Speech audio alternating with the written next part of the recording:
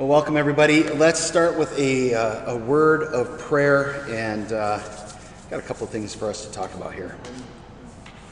Lord God, Heavenly Father, we thank and praise you that we could be here today, and we pray that you would bless this time and that you would help us to live and walk by faith, which, in real sense means that we live in your forgiveness since we walk together. And we pray, Lord, that you would bless this day. In Jesus' name, amen. So things are a little bit chaotic, and so I'm sorry I'm a bit late. Well, this is actually not too bad for me, the way that Sunday mornings often go for me. But I've got Chris coming back from Valparaiso.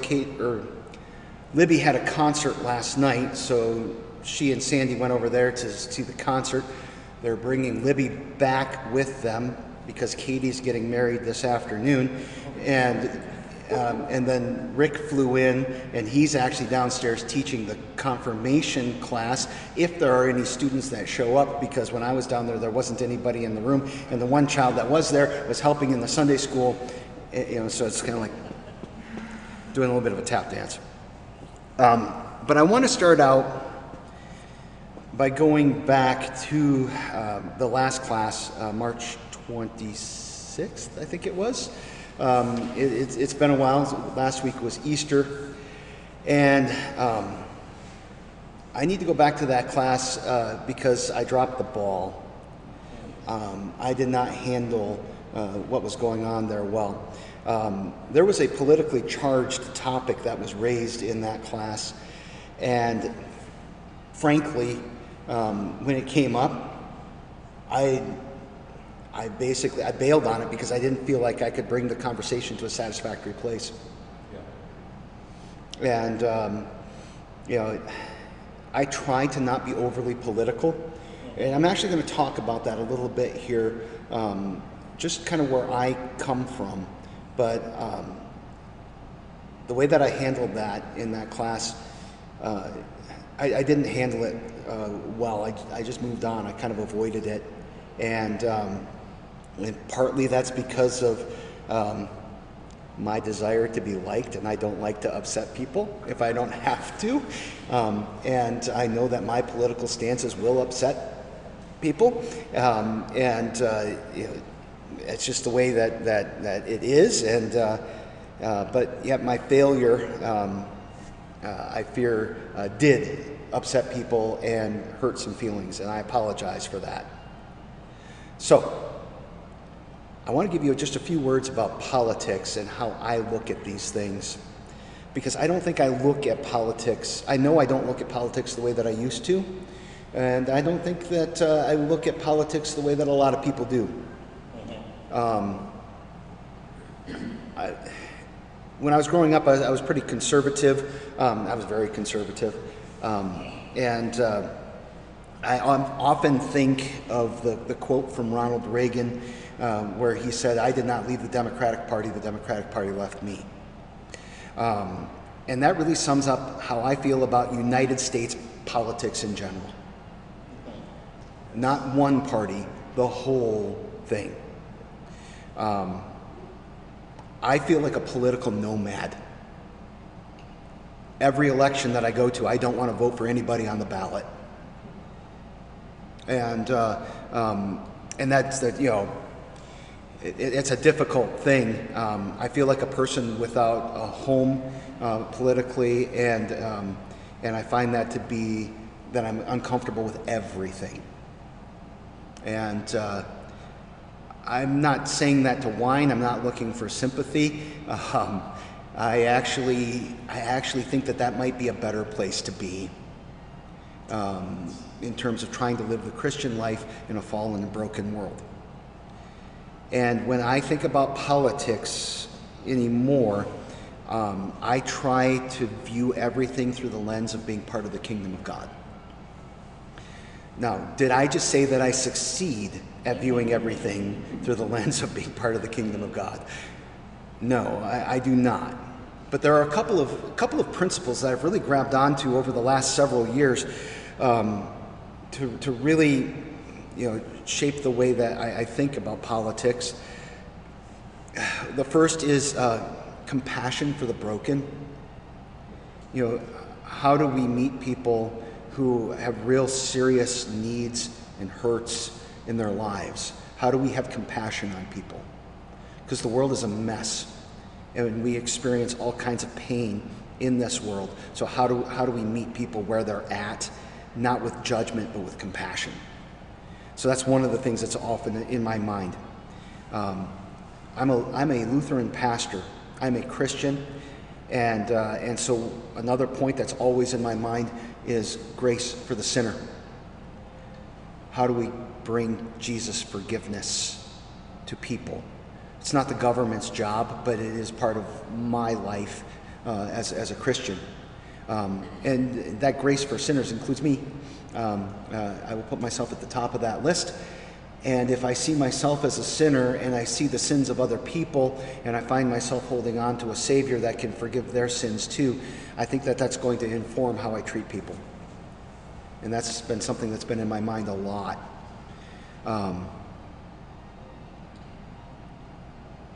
With that comes a commitment to striving to live according to God's ways. God's ways are rooted in grace, but there's also law. He speaks to how we should live in relationship to each other. So I've been wrestling a lot with what does it mean to have God as a creator? To think about what impact does that have on me and my relationship with my neighbors? How does that impact me and my relationship with my fellow creatures, which includes squirrels and deer and trees and rivers and rocks, because there are connections there, because I have more in common with those things than I do with God. He's God, I'm a creature, these other things are created. Yeah. And I think about those things a lot. What does it mean to live in relationship, seeing God as a redeemer? Redeemer for me, redeemer for my neighbors. How does he redeem people's lives? Because when we talk about redemption isn't just, your sins are forgiven. That's baseline. In redemption, you also find, restoration, people being healed. We find people being rebuilt. All of those kinds of things are part of living in relationship with God as a redeemer. And then seeing God as a sanctifier. That's one of those 50-cent words, sanctification. And it's something that it really has no place in our society. Evangelism, strangely enough, has become part of our society's language, because we have all kinds of people who are basically selling different things, and they become evangelists for their brand. So that word has come into the regular language. But sanctifying, making something holy, that is, what does that mean for us?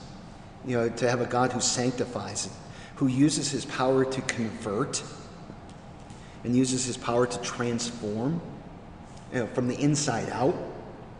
To think about that in terms of our politics, I think is important in how we're going to deal with people. And so I think about things like truth and mercy and justice. And I try to not think of mercy and justice separately. I think they have to walk hand in hand. And I think a lot about repentance. That's a word I use a lot in my sermons, right? You've heard me talk about repentance over and over and over again. But the idea that we are called to turn from our sins and to turn to God, and that's something that we're going to constantly live in. These are things that are just very much informing how I live with the world. And that makes my political views muddy and uncomfortable. I'll be really honest, sometimes they're uncomfortable for me. Especially, as I look at the world, areas of justice for people in different ethnic groups.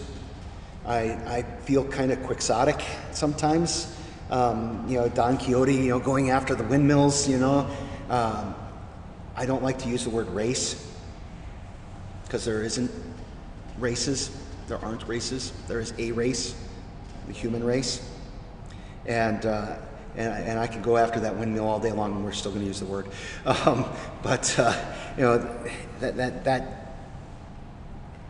That impacts the way that I think about these things. Care for the poor and the least of these.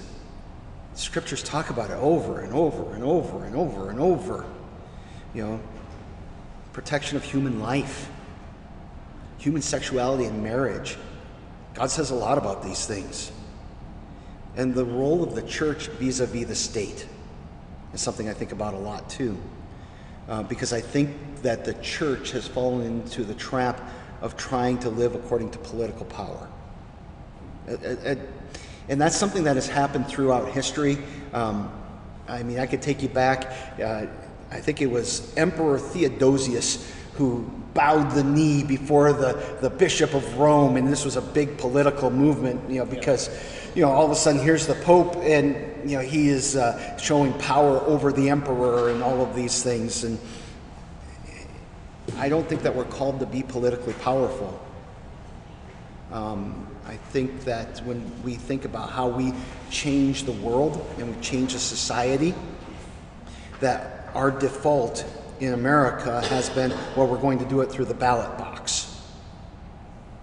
We're going to change the laws and then people have to comply. It doesn't work. And it doesn't change people's hearts. And so some people will tell us that the church has nothing to say to the state, to which I say baloney.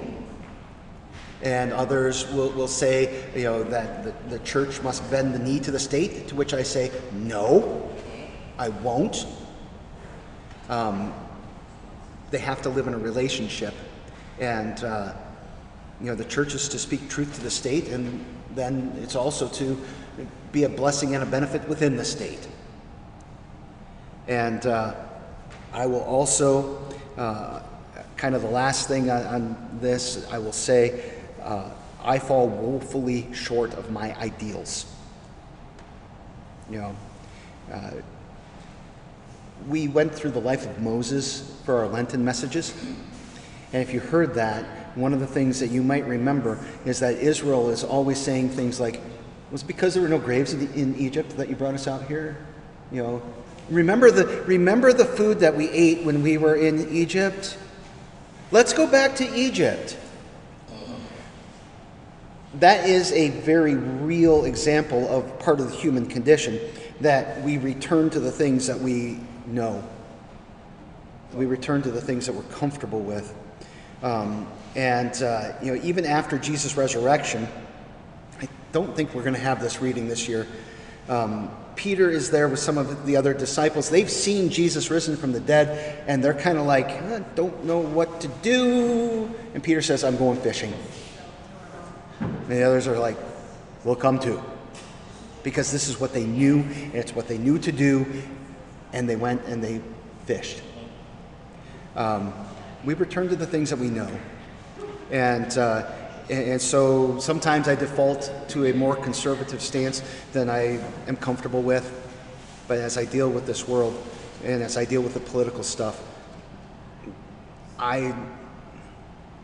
unless we really want to have I just don't see a way that when in those conversations that I win, and I come to a good place for the sake of the kingdom and for the congregation and all of that. And so I want to be very, very careful with that. And so, again, I apologize for dropping the ball, and hopefully we can get back into Romans and just really focus on what Paul is saying there. So, sir. Well, I appreciate hearing that from you, because you may be surprised. You're not the only one that has those feelings of not knowing which side to look at. I know that I find things, I'm conservative also, and I find things that I appreciate on that side, but I don't like the people that are saying them, and I don't like the reasons that they're saying them. And it's the same on the other side. I feel compassion, but not in every situation. There has to be a limit to what you can provide. And so to hear you say that, to know that there's other people that have that same conundrum, I appreciate it. And I just think there's a lot of people like us that have that. And I cannot claim to be nonpartisan. I go out and canvass for votes and things like that. But you should realize that how there are people who are aligned more one way than the other. Yeah. But it doesn't mean that I think here's this group of people that always have the right answers, and this other group that always has the wrong answers. It just doesn't. We're human. It doesn't fall out that way. Right. And like you were saying, the people with the right answers may not be the right people. That's right. You know, that happens too. Yeah. So, you know, there's room. Yeah, and a lot of times the political discourse that I hear, there is no room. Yeah. And I don't think that, one, I don't think it's true. Two, I don't think that that's where God's people should be. Now, don't hear what I didn't say. I didn't say that God's people shouldn't be partisan. I think that we can, align with parties, to our varying degrees, kind of hold the nose and. For those other people, to say, Right. They don't disagree with me because they're evil. Right. They disagree with me. One of the things that I just found very hopeful, and regardless of how else you feel about this, when Trump was indicted, there were people from both sides down there, and the sign that I saw, at least in the program I was watching, was the biggest and the most legible, just said, stop hating each other because you disagree. Yeah. There's that in America too. This is good. Yeah. And yet there are people who I think they want us to hate each other, that they find political advantage in that. And I really am trying to not play the game. Right. So, all right. Romans 10, 16 through 21. I think that's where we're at. The passage says, but not all obeyed the gospel, for Isaiah says, Lord, who has believed our message? So faith comes from what is heard, and what is heard comes through the message of Christ. But I ask, did they not hear? Yes, they did. Their voice has gone out to the whole earth, and their words to the ends of the world. But I ask, did Israel not understand? First Moses said, I will make you jealous of those who are not a nation. I will make you angry by a nation that lacks understanding. And Isaiah says boldly, I was found by those who were not looking for me. I revealed myself to those who were not asking for me. But to Israel, he says, all day long, I have held my hands to a disobedient and defiant people.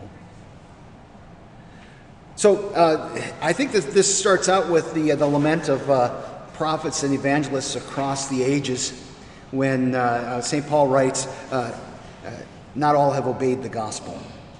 Now I think that sounds a little bit weird in our ears, obeying the gospel. Usually when we hear the word obedience, we tend to connect that to the law.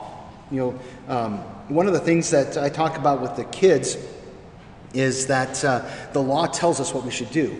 So there is this sense of, if there's a command that's involved, if there's something that is going to convict, that's the law. If it's telling us what to do, that's the law. We don't usually use that language with the gospel.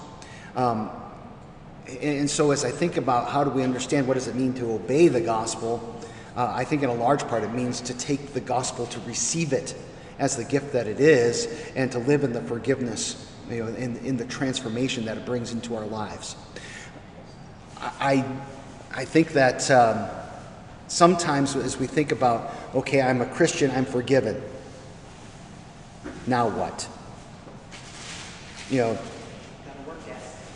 Well, but not to be saved, right?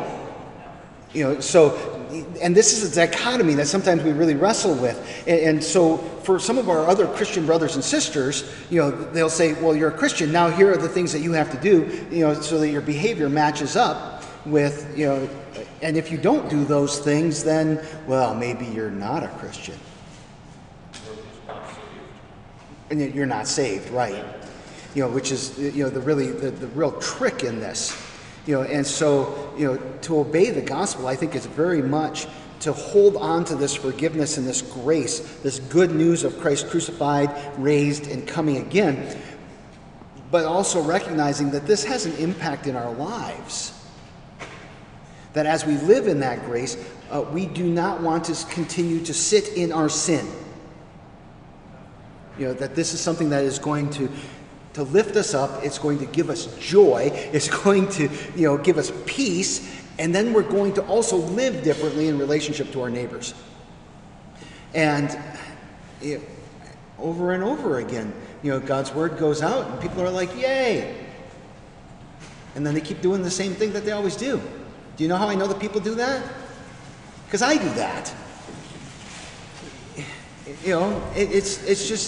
It's part of the human condition, and it's frustrating. And so Isaiah says, Lord, who's believed our message?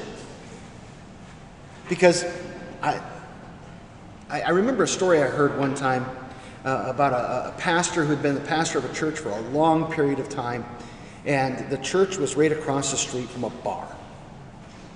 And one day, the pastor goes across the street into the bar after he's been there for years. He's never been in the bar. If we had a bar across the street, I might be going over for lunch on a regular basis, just being honest. And he's never been in there. And he goes over, he introduces himself, and as he's sitting there, he's talking with the bartender. He shares the gospel with him. And the bartender says, "You don't believe that?" And he's like, "What do you mean I don't believe that? That's what I talk about every day, every Sunday." And and the bartender says, "Well, if you believed it, you would have been here a long time ago." Lord, who has believed our message? I think there's an element of truth to that.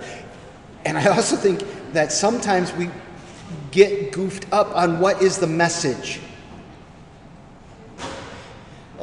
A lot of what has been presented as what is Christianity, and I think that this is particularly American, although I think it's human too. So I think that if you were to look at other parts of Christianity around the world, you would find parts of this.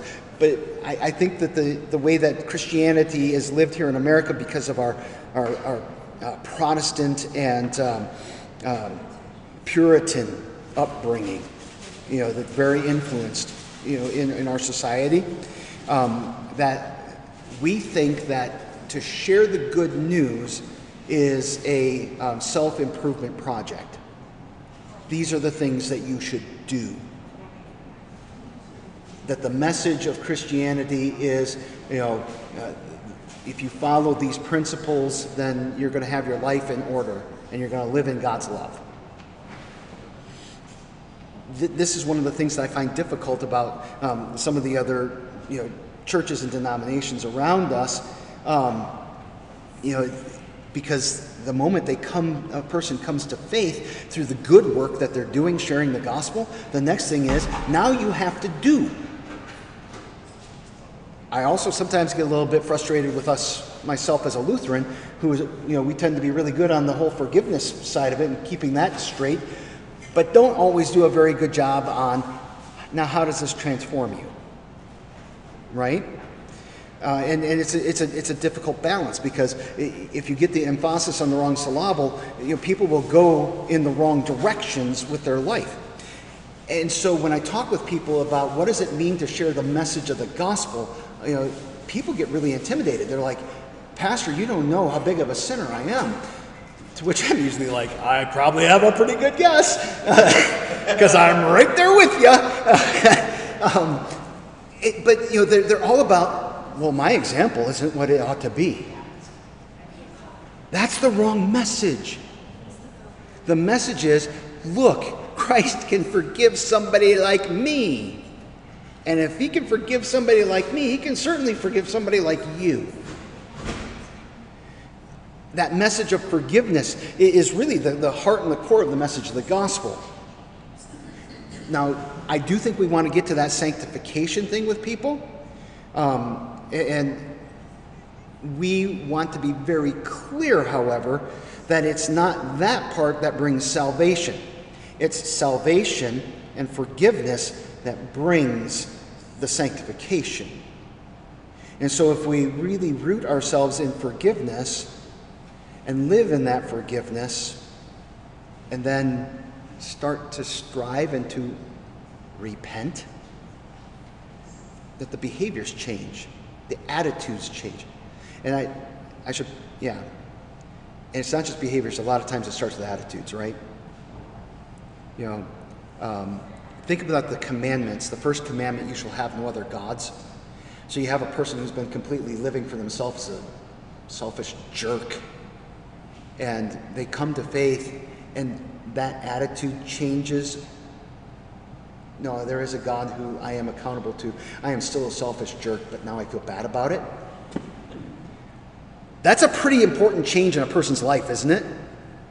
I need forgiveness. It's a pretty important change. And in our culture, we really put a premium on, look at how my behavior changed. You know, when you hear conversion stories, don't you love the conversion stories of the cocaine-addicted prostitute who's all of a sudden just, you know, the perfect mom and, you know, saintly, you know, and all of these things? We love those stories. But it's no more miraculous than, you know, I was a selfish jerk and now I feel bad about it because the Spirit of God has convicted me of my sin. And I'm striving to do better, but I ain't there. Does that make sense? I think sometimes sin can be oppressive. Oh, I think sin is oppressive. To yourself. Yeah. And it's so much of it that you just feel like, well, I can't solve it all. You can't what? I can't solve it all. Right. I can't just go cold turkey on Right. sin. You know, so you throw up your hands, you know? Yeah. And I think that forgiveness puts that in a totally different light. Yeah. No, I'm not going to change totally overnight, but I can keep striving. I was saying this morning, since Easter, my weight has been going the wrong direction. So today I stepped back when I had a stone instead of a bear. Good job. You know, it's just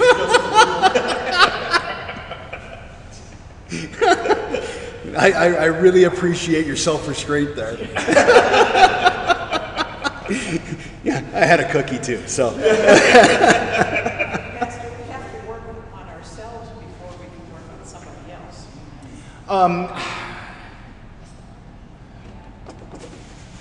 How about if we trust the Holy Spirit to work on us and them? True.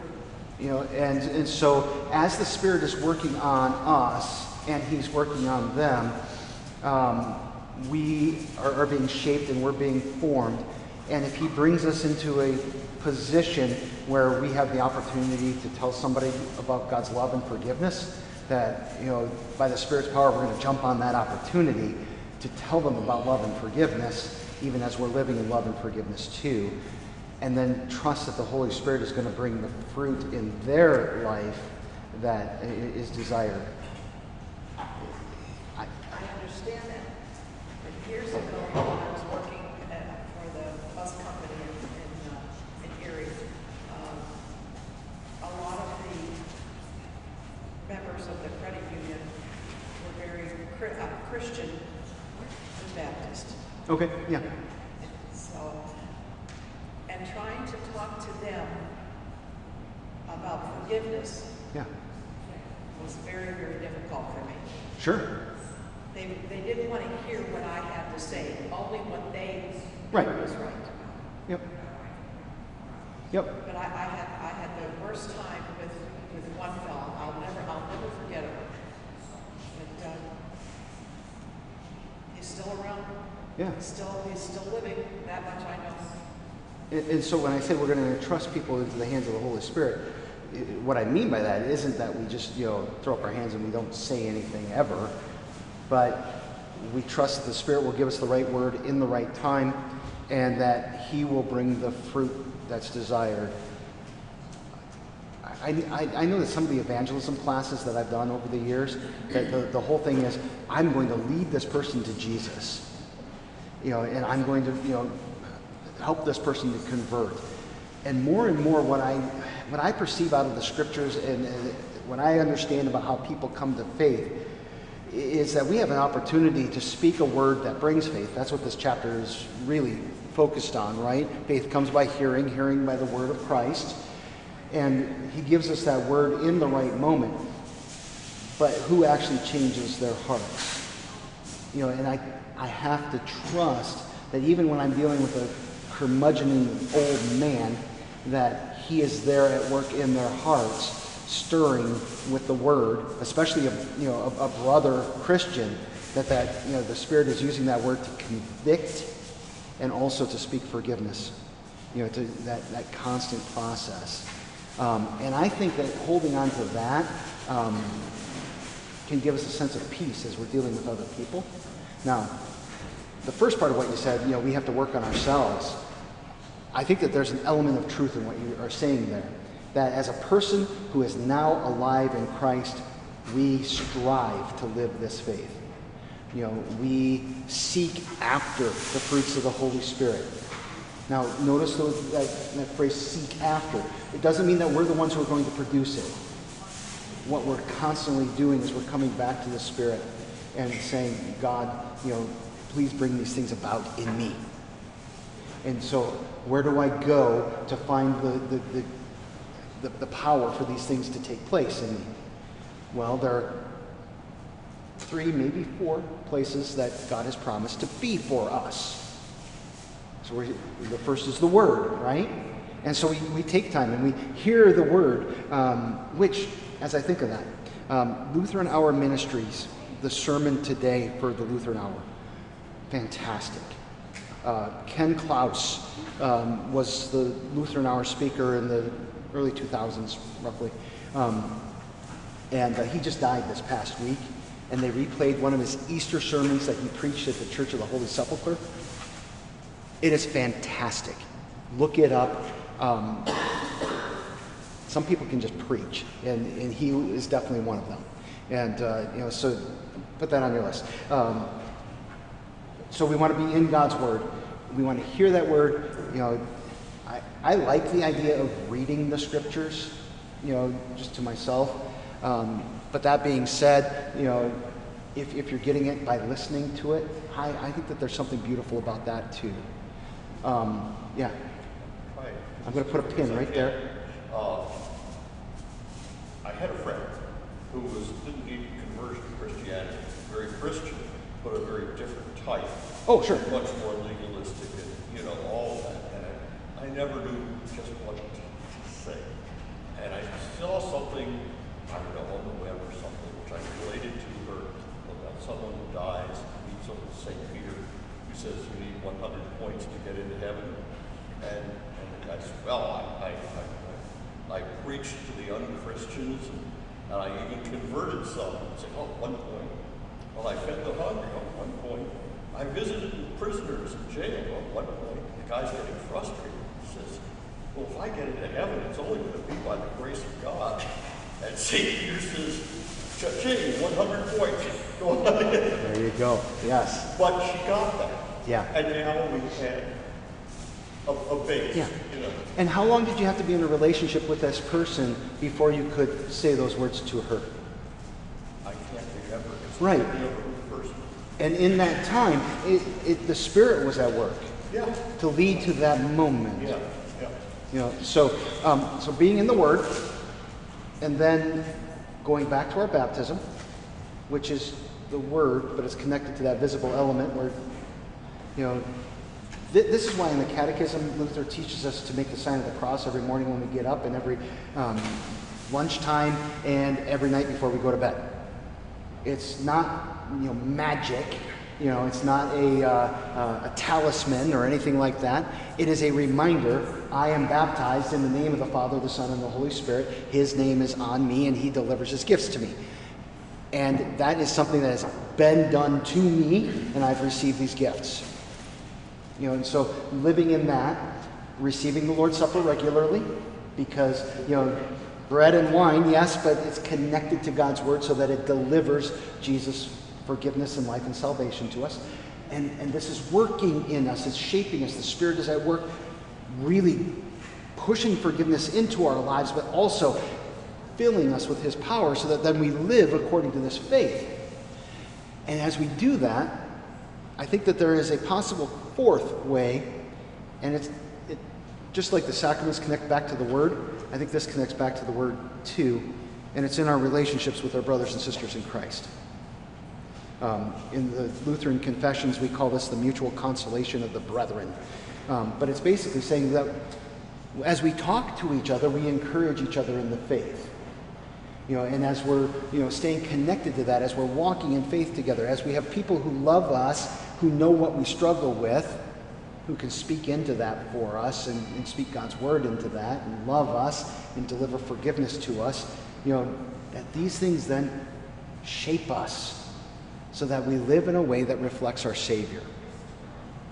And so, you know, that emphasis on God's word and what he's doing in us, I think is extremely important. I don't remember who I think it was somebody from my former church that always liked to say, no, I do remember. It was a guy in my vicarage church that just repeatedly would say, I am a work in progress.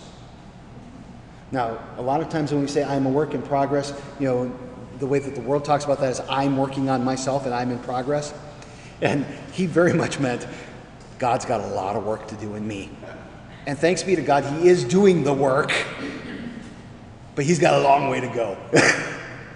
So, I went a long way there, Carly. I'm sorry. Did I even get to what you wanted to talk about there? Okay, good. So faith comes from what is heard, and what is heard through the message about Christ. So when you look at what's being said here, this quote, Lord, who has believed our message, it comes to us out of Isaiah chapter 53, verse 1. And I'd like to give you a little bit of homework for later in the day. I'd like for you to take a look at this chapter and see where this comes from. Because this is a really important part of the scripture. You actually heard this on Good Friday. Lord, who has believed our message? This is our message. Christ crucified, dead, raised for you. You know, that's the message that we want to make sure that we're bringing to people. Not, you know, 5 ways to improve your marriage. Not that there's anything wrong with that conversation, but we bring a message of forgiveness and salvation. I was talking with a person a few days ago, and the individual says, I'm not looking for absolution. I'm like, that's too bad, because that's all I got. That's all I got. I can give you opinions. I can give you, I can give you some wisdom, from over the years of the stupid things that I've done that help, in different situations in life. But at the end of the day, the gold that I have to give is Jesus' forgiveness. And frankly, that's what you called me to give. That's my job. I'm Mr. Forgiveness. All right, verse 17, this faith comes by what is heard, or you may have memorized this, faith comes by hearing, hearing by the word of Christ. The word of Christ is the instrument that God uses to create faith. I've cited this before. There was a very popular meme on Facebook a while ago. I still see it from time to time. It says that St. Francis once said, preach the gospel, use words if necessary. One, there is no evidence that St. Francis ever said that. Another really important quote: don't believe everything you see on the internet. Abraham Lincoln.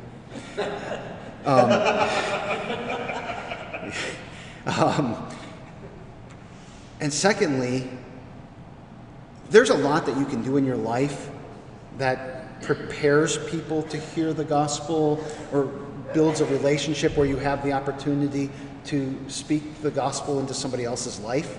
And so this idea that, the way that we live impacts our neighbors, which is, I think, part of the idea of preach the gospel, use words if necessary. There's truth in that, but at the end of the day, you have to use words to speak the gospel. That's the only way that people are going to come to know Jesus.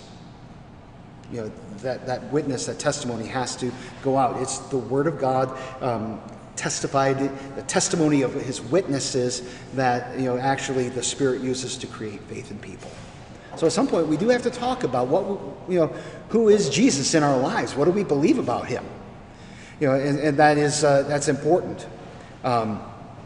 In Deuteronomy chapter 6, verses 4 through 7, Moses writes this, and he's actually writing what God is telling him to write at this point. Listen, Israel, the Lord our God, the Lord is one. Love the Lord your God with all your heart, with all your soul, with all your strength. These words that I am giving to you today are to be in your heart. Catch this next thing. Repeat them to your children. Talk about them when you sit in your house and when you walk along the road and when you lie down and when you get up. Now, this is kind of in the context of a family, but it's not just in the context of a family that this happens. These are things that we should be talking about. And people are like, well, how do I bring it up? I don't know that you have to. I think a lot of times people will open the door for you to talk about your faith life. One of the things that I'm always a little bit confused by is when I run with my friends, the main priority in my head is I just need to breathe. And they start asking me questions that I have to answer. And a lot of these are just about, family life or, things that we are frustrated with at work and, all of these things. And then in the conversation, we start talking about things that we care about. And I care about my faith. And frankly, my friends, even those who aren't church-going Christians, they care about my faith. They will ask questions about that. And when there are things going on in their lives, they will ask me to pray for them. Right? Have you experienced that? I know you're a person of prayer. Will you pray about this? And you know what you say at that point? No, but you could be a person of prayer, so no, don't say that. Yes, of course I'll pray for you. And if you're comfortable with it, let's pray right now. And if you're not comfortable with it, just make sure you do it. Right? When we were talking a little about that quotation or non-quotation. Right? I think you gave, this was a week or so ago, that you gave a thing that it's not sufficient to just live a good life and be an example to the unwashed. Right. And I'm certainly going along with that. But there are other non-verbal ways to communicate. Oh, sure. I mean, music may or may not have words, but, when you listen, Bach preludes have been used at the beginning of church services for centuries. Yeah. And that's part of people's faith. And art can be part of it. So it's a little more subtle than just that bifurcation. Now, if you're trying to convert someone who knows nothing about Christianity, you got to tell them the story. But there's a lot of people who know the story and just haven't gotten caught up in it. I think, though, that there are a lot of us who are Christians who need to hear those words, too. Yeah. Oh. I always want to come back to the Word. Now, as we live as Christians and we see the beauty of music and in creation, I talked earlier about, what does it mean to live in relationship with God as Creator? And sometimes I just stand out and I look at the trees, and this is something that just kind of, I was actually, I'll get political again for a moment. I was thinking about plastic straws. And I find this kind of annoying because I don't like the feel of the paper cup on my lip, which, big deal, right? On the other hand, that one stupid straw is probably not going to be a problem. It's like less than 1% of the trash. And I'm just like, if we're going to do something, let's do something meaningful. And I can't do anything meaningful with plastic straws. However, on Fish Creek Road, between Graham and 59, there are now 3 car washes. One of them just went in this past year, and they cut down a whole grove of trees, which we live in a state that has like next to no forests anyhow. And that is something that, had I been aware of beforehand, I could have gone to a meeting and said to somebody that's going to see me in a grocery store and know that I'm annoyed about this. Why are we putting, in a 1-mile strip, 3 car washes and cutting down all these trees? A lot of times it's, what can you actually do? I'm going to save the world. How about make your bed?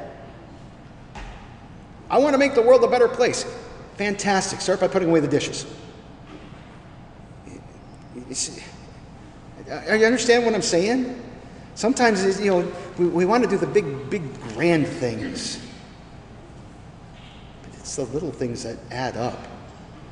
So, I don't know. How did I get to that even? I don't know. So listening and hearing are important concepts in the Scripture. Actually, when you go through the Scripture, a lot of times listening is equated with obedience, and hearing is connected to believing. These are really important words as you read through the Scriptures. Historically, the Bible was read out loud. All things were read out loud. There's a neat account from St. Augustine. So this would be around the 300-400s, where he was visiting St. Ambrose. They didn't call each other saint. Those titles came later. He was just gobsmacked because Ambrose was reading. He had a book in front of him, and his lips were moving, but there was no sound. People believed that the way that you read was you spoke that out loud, and then your ears heard it, and then you knew what it said.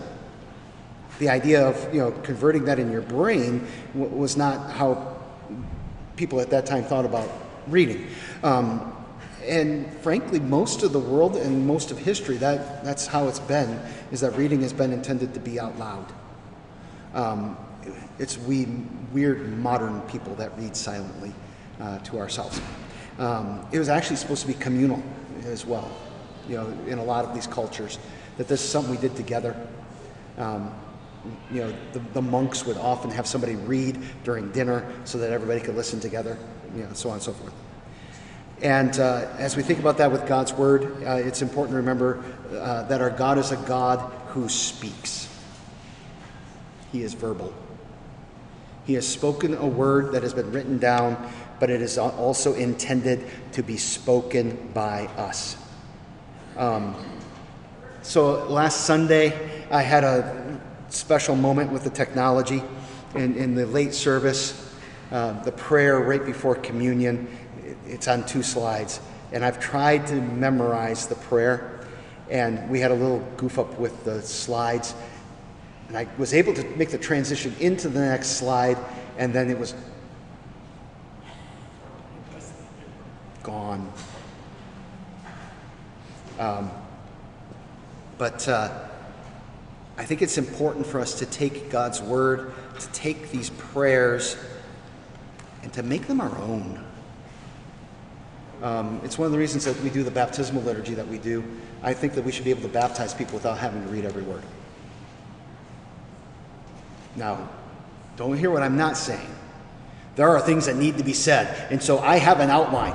to make sure that we, hit all of the high points connected to what's going on here. But why do I need to read the words of institution on Sunday? Shouldn't that be here and here?